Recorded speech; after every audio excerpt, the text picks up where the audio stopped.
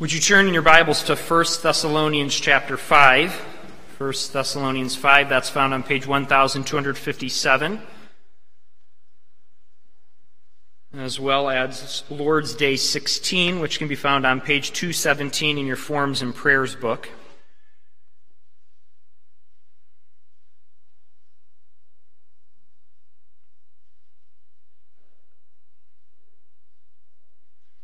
First Thessalonians provides in chapter 5 a dialogue about the day of the Lord and how it will come, and it provides a setting there. We're going to read from there just after asking for God's blessing on the reading and preaching of His Word. Let's pray. Lord God, we pray that you would give to us an understanding of the truths of your word, and specifically here as we contemplate the death, the burial of Christ, as well as our own. And we pray for strength and comfort. We pray for understanding that you would give to us in and through your word. We ask this in Jesus' name. Amen. 1 Thessalonians 5, we'll read the first 11 verses. Our focus is on verses 9 through 10, 9 and 10 of 1 Thessalonians 5. We're beginning in verse 1. Now concerning the times and the seasons, brothers, you have no need to have anything written to you, for you yourselves are fully aware that the day of the Lord will come like a thief in the night. While people are saying there is peace and security, then sudden destruction will come upon them as labor pains come upon a pregnant woman, and they will not escape. But you are not in darkness, brothers, for that day to surprise you like a thief. For you are children of light, children of the day. We are not of the night or of the darkness. So then let us not sleep as others do, but let us keep awake and be sober. For those who sleep, sleep at night, and those who get drunk are drunk at night. But since we belong to the day, let us be sober, having put on the breastplate of faith and love, and for a helmet the hope of salvation. And here's our text. For God has not destined us for wrath, but to obtain salvation through our Lord Jesus Christ, who died for us, so that whether we are awake or asleep, we might live with him. Therefore encourage one another and build one another up, just as you are doing. In Thessalonica, in the situation there was much distress about the coming of the Lord, and had they missed it, had he come, what was the cause of this delay, what was to happen to those who had died before the coming of the Lord. And so all these things are being dealt with about when the Lord will come again, when and how it will happen, to be ready to be those of the day. And then we see in those verses there that we are not destined for wrath. And Paul's talking there with that emphasis on the way that death affects us. What does death mean? And will death cause us to fall into wrath? And he is saying it will not. God has not destined us for wrath, but for salvation through Christ's own death. Now we turn to Lord's Day 16, as it summarizes what God's Word teaches about the death of Christ, as well as our own death in light of what Christ has done. Why did Christ have to suffer death? Because God's justice and truth require it. Nothing else could pay for our sins except the death of the Son of God. Why was he buried? His burial testifies that he really died. Since Christ has died for us, why do we still have to die? Our death is not a payment for our sins, but only a dying to sins and an entering into eternal life. What further benefit do we receive from Christ's sacrifice and death on the cross? By his power, our old man is crucified, put to death, and buried with him, so that the evil desires of the flesh may no longer rule us, but that instead we may offer ourselves as a sacrifice of thanksgiving to him. Why does the creed add he descended into hell? To assure me during attacks of deepest dread and temptation that Christ my Lord, by suffering unspeakable anguish, pain, and terror of soul on the cross, but also earlier, has delivered me from hellish anguish and torment. People of God, as we continue through the Heidelberg Catechism and through what we profess about Christ and his life, we find this lesson from the Lord's Day focusing on the death and burial of Christ. And so many of these themes and topics are very similar to what has gone before in this prior Lord's Day on the suffering of Christ. And we sort of see this as part 2 to that idea of what his sufferings were and what he has accomplished today or here on the cross. The topic we deal with is one that's pleasant to us, the idea of death and burial, and not only Christ's, but our own, and specifically how Christ's death and burial affect our own. Not only what it means for us, but how it has transformed what our death might mean. And so what we'll see today is that Christ's death, burial, and descent affect our own, that they assure us that our death is our ascent. Our burial is only for our sinful nature, and our benefit is heaven's joys instead of hell's torment. And we'll see that in our first point under the broad question. That there will be several sub-points to this, but the broad question, why death? Why death? So first we'll look at why the death of Christ, why the burial of Christ, and then why our own. In this world in which we live, why did Christ, first of all, have to suffer death? This is a good question. It's a good question. It may seem very familiar to us since this is just what we know, but it is a good question because punishments come in many varieties and many forms. Why couldn't Jesus just have been flogged? Why couldn't he just have been forsaken? Why couldn't he have just endured suffering of a different kind? Why did it have to go all the way to death? Why even in the Apostles' Creed do we say that he died? What's the significance to the death of Christ? Well, it's, as the Catechism says, because God's justice and truth require it. Didn't God tell Adam that to eat of the fruit would be death? And he did. Didn't God say in Romans 6:23, for the wages of sin is death? Didn't the sacrificial system show that blood is the only thing that atones for sin, and it's the blood of a sacrifice? Hebrews 9:22 says, without the shedding of blood, there is no forgiveness of sins. You see, God's justice is perfect. And why is death required there? Because sin is the ultimate rebellion against God. And what is the most that a man can pay? Well, it's his life. And not just his physical life. His whole life. Man was created to be an everlasting figure. Not in the sense that we had a beginning, we're not eternal. But we were created where there is no end to man. Our souls continue. And so the sin that by which we rebelled against God required what man had to give. And in essence, that was his life itself, the eternity of it, the everlastingness of it, that it would not have an end. That is what he lost. That is what he must give because he sinned and fell and continues to sin. God's justice is perfect. You see, what God didn't just do is decide arbitrarily, you know what I'm going to do? I'm going to make death the punishment for sin just because. No, it's because it's fitting. It's because it's right. And we have that full assurance and confidence because our God is good. Our God is perfect. Our God is just. He doesn't punish unduly. He doesn't require more than what was to be offered. And so it's death. Death is the punishment for sin because it's fitting. And so Jesus came to pay that debt. And so the answer there is quite simple. The math is quite simple. It adds up. To pay the debt of sin was death. So Christ needed to die. He needed to bear an eternal weight of that, which he did through his divine nature and the suffering in this life. Christ had to come, he had to suffer, he had to die, and he had to walk every aspect of life. In short, he had to go to the grave. His heart had to stop. His lungs couldn't breathe. He needed to go and prove faithful throughout all of life. That's what was required. So why did Christ die? Why was it required? Because God's justice and truth demand it. It's the only payment. And so we see that answer. But why burial?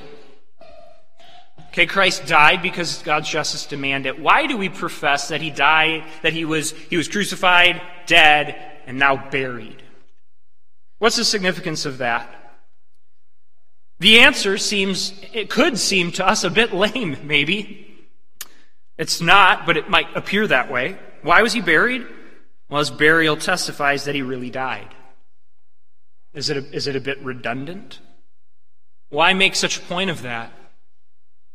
Well, it's the full assurance that Christ went to the end. A while ago, when we were going through the beginning of Luke, we had talked about Jesus being presented by his parents in the temple and how he was even then fulfilling all righteousness. And we used the word there, this was a while ago, but we used the word there that Christ was thorough.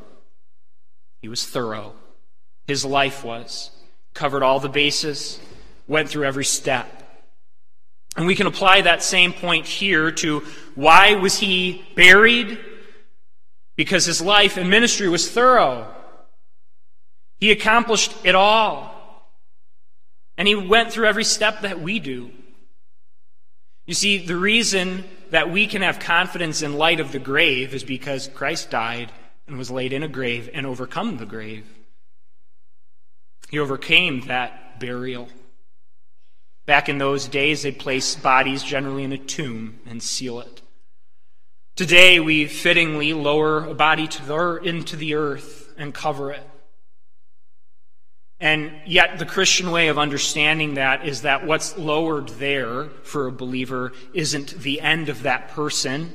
It's a seed that's planted that will sprout up again. Why? Because Christ conquered the tomb. Christ conquered the grave. He was laid in it. He was buried. So that's part of the answer. Part of it is that we confess he was buried because it's that final, and the intention, this is obvious and intentional, it was the final nail in the coffin of his suffering. That's the burial and death of Christ. It was the nail in the coffin. It ended it. It was the final answer. He was thorough. He accomplished all he needed to do. So that's part of it. But then there's another part, and that's that it refutes, by confessing that he was buried, it refutes the claims of those who want to deny Jesus. Whether it's to deny that he really died, and some will come at it this way. They'll deny the supernatural. They'll deny that Christ could be resurrected, and so what they'll say is, no, he never died. And so he could have appeared to others after the crucifixion, but he didn't actually die from that. And there is others who give such types of ideas. Most of them end up actually being quite ridiculous, and we should understand that as Christians, that we shouldn't shy away in fear of those who would say that, no, there's no historical proof for what you believe. History's not on your side, when in fact it is. Such ridiculous theories like Jesus swooned on the cross. He had gone through a lot, and so it appeared as if he was dead. And they took him off, he wasn't truly, and they placed him in the tomb, and in a cold tomb he revived. Boy, that's what are the medicinal properties of such a tomb, to take someone who had been flogged, who had been crucified, and been stuck with a spear where all the fluids came out of him, been pronounced dead by Romans who knew what they were doing. I guess that would have been quite an amazing tomb, quite a rejuvenation spot to be able to let one like that be able to move away the stone in front of that tomb. You see, to confess that he was buried shows that he, yes, as the Catechism said, really died. And he was laid in a tomb. And we know that there were those who had believed in him who came and took his body and wrapped it in the cloths with the spices and prepared it for death, who handled his body, and it was a dead body. It was a corpse. He was thorough, defends against those who would deny what had happened. His body and its death is significant because he really died for us. And there really was a wooden cross, and there really was a tomb. It was really sealed, and the grave had clutched its mouth over Christ. And that's the beauty of what we profess as the confession of our faith goes on, that he broke free of the bonds of the grave. The reason the grave doesn't frighten the believer is because Christ went through that grave. Know that even as we, in the sadness of times, lay our loved ones to rest, know that that happened to Christ's body, and look what happened with him. take comfort through that. And that's why we see the importance of confessing even these things, that he died and was buried. But then the Catechism moves to another good question: why must we die? Why must we die? Since Christ has died for us, why do we still have to die? The reason it's a good question is considering what we profess. Christ's death has fully paid for all our sins. Our death is not a response of our sin, as if we're being judged, as if there was remaining one little element, one little final sliver that we needed to pay, that we need to be punished for. And I think we can get this wrong at times. We could ask, well, why does a Christian need to die? And I think we might want to respond and say, well, the wages of sin is death. We see the problem with that? We've, in the Catechism, gone through great lengths to say all debt's paid in Christ. There's no debt remaining. And if that's the case, then do we die now because we must pay a penalty of sin? No. Our death is in no way a punishment for our sin in that sense. But then then the Catechism asks, so then why do we die? Isn't death then a final witness that Christ really didn't accomplish all, that we still have to die now? And that's why the Catechism gives the answer of what it is. Our death, notice, is not a payment for our sins. But, and then it adds that word, but only. It's exclusively this: a dying to sins and an entering into eternal life. Death for us has been transformed. It isn't a punishment for us.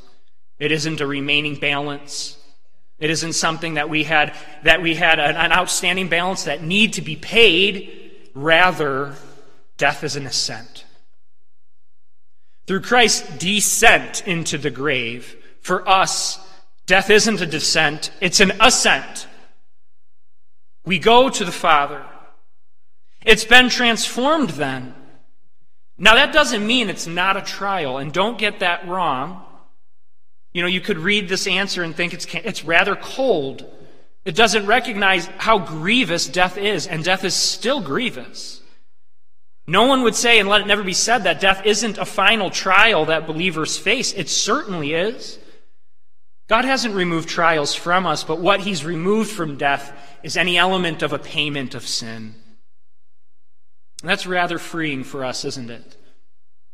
To know that at the time of death, a believer has full confidence that it's already been paid in Christ, and it always goes back to Christ. You see, we can at times think that our death is that remaining sin, and in that sense, what we've really done is denied the full satisfaction of Christ. And it's not. So let's speak of it as what it is. Death is still a grievous, broken element in the world because of this curse, because of sin, yes. And in that sense, it is tied to sin. But for us, it isn't payment, it isn't punishment. It's a passing through. A trial, one that's difficult and hard at times, but nevertheless, no punishment. All our sins are paid in Jesus. And so, you can see in the verses the Catechism lists the comfort we have as believers. I'm going to read some of them. John 5:24, "Truly, truly, I say to you, whoever hears my word and believes in him who sent me has eternal life. He does not come into judgment, but has passed from death to life." We've passed through the judgment that was death and to life already. Philippians 1:21-23, "For to me to live is Christ, and to die is gain. If I am to live in the flesh, that means fruitful labor for me. Yet which I shall choose, I cannot tell. I am hard pressed between the two. My desire is to depart and be with Christ, for that is far better." It's a pathway that death is. It's a journey to the fullness of the riches of Christ. And then our text, 1 Thessalonians 5:9 and 10, "For God has not destined us for wrath, but to obtain salvation through our Lord Jesus Christ, who died for us so that whether we are awake or asleep, we might live with him. So that's our first point, covering all those aspects of why death, why Christ's death, why his burial, why our death. Now we look at what benefit is Christ's death, which we've already been doing, but the Catechism asks, what further benefit do we receive from Christ's sacrifice and death on the cross? We've already went over why Jesus needed to die, but this answer shows what his death means for you and what his suffering and death accomplish. What we see here is that as far as our sinful nature is concerned and its standing before God, its lordship has passed to another. It was crucified on the cross with Christ. And as far as we are concerned and what we had to pay, we were nailed to the cross with Jesus, and we died his death, and we were buried in his tomb because he so united us to himself and walked that path and imputed all of that, credited all that to us. It's as if we've done it. And so as far as mastery is concerned, the benefit of this is that we've been removed from the mastery of sin. We aren't enslaved to it any longer. Our spirits, our souls have been set free because of this and the benefit that we receive in Christ's death and even his burial. The evil desires of your hearts will no longer rule over you completely. And in fact, that nature is put to death in Christ. The mastery is now Christ and his alone. He is our Lord. That's one element then to the benefits. It's one of mastery. It's one of who owns us. It's no longer sin and the grave and the devil. It's Christ and it's life. What about service? What does the benefits of Christ do for our service? It's that we may offer ourselves as a sacrifice of thanksgiving to him. This is the beauty of our following in Christ's footsteps. Jesus' sacrifice was for atonement, and he lived a life of it. He was a living sacrifice all the way to the end for atonement's sake. We don't offer atonement in our sacrifice, yet we still offer a sacrifice. We still follow in the way of Christ. Our sacrifice isn't one that atones for our sin, but it is one that is a sacrifice of thanksgiving. And it's rightly called a sacrifice. It's hard. It demands our life. We are a sacrifice. We follow in Christ. We bear our cross. And we have our sins forgiven there. And we live, as Romans 12:1 says, as a living sacrifice before God. Paul tells the believers there to present themselves as a living sacrifice, holy and acceptable to God, which is your spiritual worship. Our entire beings belong to God, and thus our entire life is one of a living sacrifice. And that puts us in the path of Christ. And that's what I want us to see.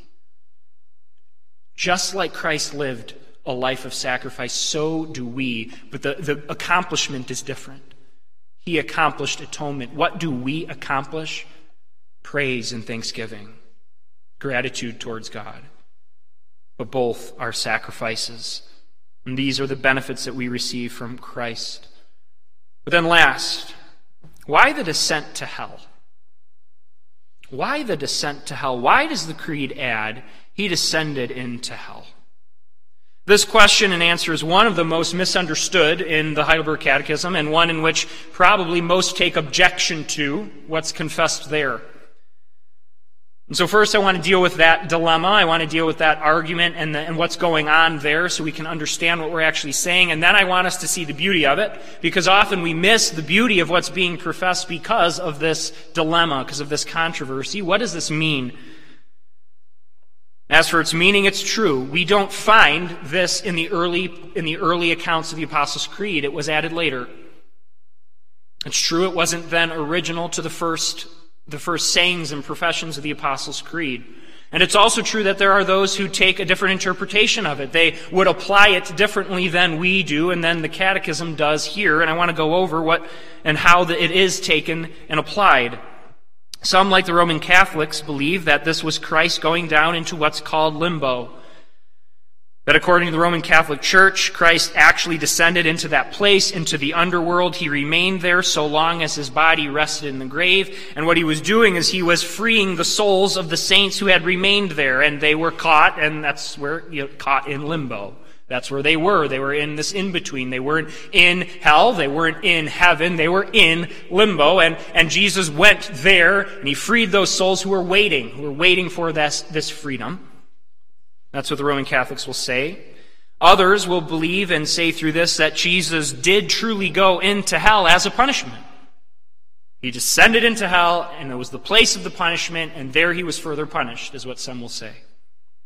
Others, like Lutherans, might say that Christ truly went down into hell, but not in a way to further suffer and be judged. They would say that Christ's descent into hell, and they would say he actually went there, but that was the first step of his exaltation, meaning that he went down there to basically parade himself before those who didn't believe and say, I am victorious. It was a victory parade between those who had not believed or seen him. So he was praising himself in that sense. It was that victory march. He had accomplished all that he came to do, and he was going before those who had never believed to show them the failure of their belief. Many theologians hold that Christ, before his resurrection, whether in soul alone or body also, went down to the underworld to preach the gospel to those who died in their sins, to give to them an opportunity to repent and believe. That's what the differing views and takes on Christ descended into hell might be. Our catechism reflects something different. We reflect the teaching of John Calvin, in which I would say is the reflection of Scripture. Christ did not descend into hell. He did not go to the place of hell and torment. And scripturally, why can we say that? Well, think of what Jesus said on the cross. What did he say? It is finished. What did he say to the thief on the cross? Today you will be with me in paradise. What he also did is followed the same path, or blazed the path that we would follow. He, upon his death, didn't go to hell. He had paid it. He'd finished it. And so he went to heaven, just like we do. Just like the saints who die, they go straight to heaven as Jesus did, because he had suffered hell already. So when we profess that he descended into hell, as we saw last time, we believe that this was his suffering throughout his whole life, but especially at the end. He suffered the torment and paid the debt. That then might make you ask, why don't we adjust the creed? Why do we say it this way? Is there a benefit to retain this language? And we would argue there is. There's certainly a benefit to have this in our creed, and what's that? It's, again, that idea of thorough. You see, by retaining the language that Jesus descended into hell, we make unmistakably clear what he suffered. We show in our times of doubt, and this is the beauty of it, that what we needed to pay in our sin was hell, and what did Christ pay? Hell. That's why it's important that we say it. You see, otherwise, could we question, do the currencies match? Jesus didn't really suffer hell. We don't profess that. So we just profess he suffered on this earth. Well, does that pay the debt of hell? You see, by retaining this in our profession, we see what was required was hell. He paid hell. So that's the debate. But listen to the beauty. Listen to the beauty of this, the answer of the Catechism. To assure me during attacks of deepest dread and temptation that Christ my Lord, by suffering unspeakable anguish, pain, and terror of soul on the cross, but also earlier, has delivered me from the hellish anguish and torment. It's a beautiful way of describing what Scripture teaches and what Christ did. It assures us that he suffered hell on our behalf. And notice it's during those times of deepest dread. Acknowledging that we go through such times, don't we? Times of temptation, times to doubt, times of dread when we especially might be faced with some kind of illness or even in old age and question, well, what's beyond this? Well, this assures you in those times of utter turmoil that Christ suffered. He died, he was buried, and he covered all of hell. There's nothing for you to offer. Do you have a fear of hell? Do you have that dread? You struggle with assurance this is the place for you to go. How much is packed into what we profess in the life of Christ? He paid it all. And that's really the point. It's really what the Apostles' Creed continues to drive home in what we're confessing is our belief. It's Christ. He paid it all. And what's the benefit for us? It's comfort. It's assurance. That Christ suffered unspeakable anguish, pain, and terror of soul. You see, how does Christ's death, burial, and descent affect our own? They assure us that our death is our ascent, our burial is only for our sinful nature, and our benefit is heaven's joys instead of hell's torment. Put that before your hearts today.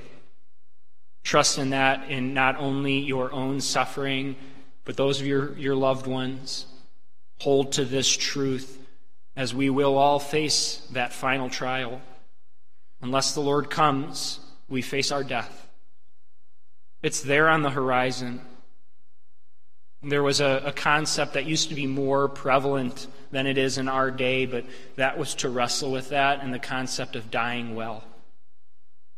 Are we going to be those to die well?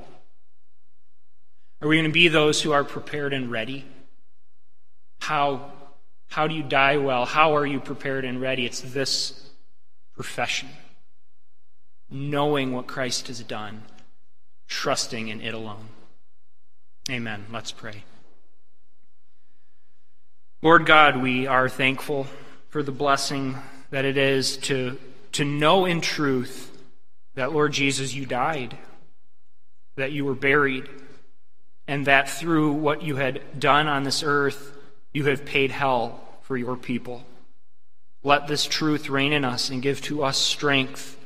Let it give to us understanding of our own death and help it to be a source that helps us to die well, with Christ on our lips, with Christ in our thoughts, and may we give a good account of ourselves as we walk through this earth, we pray.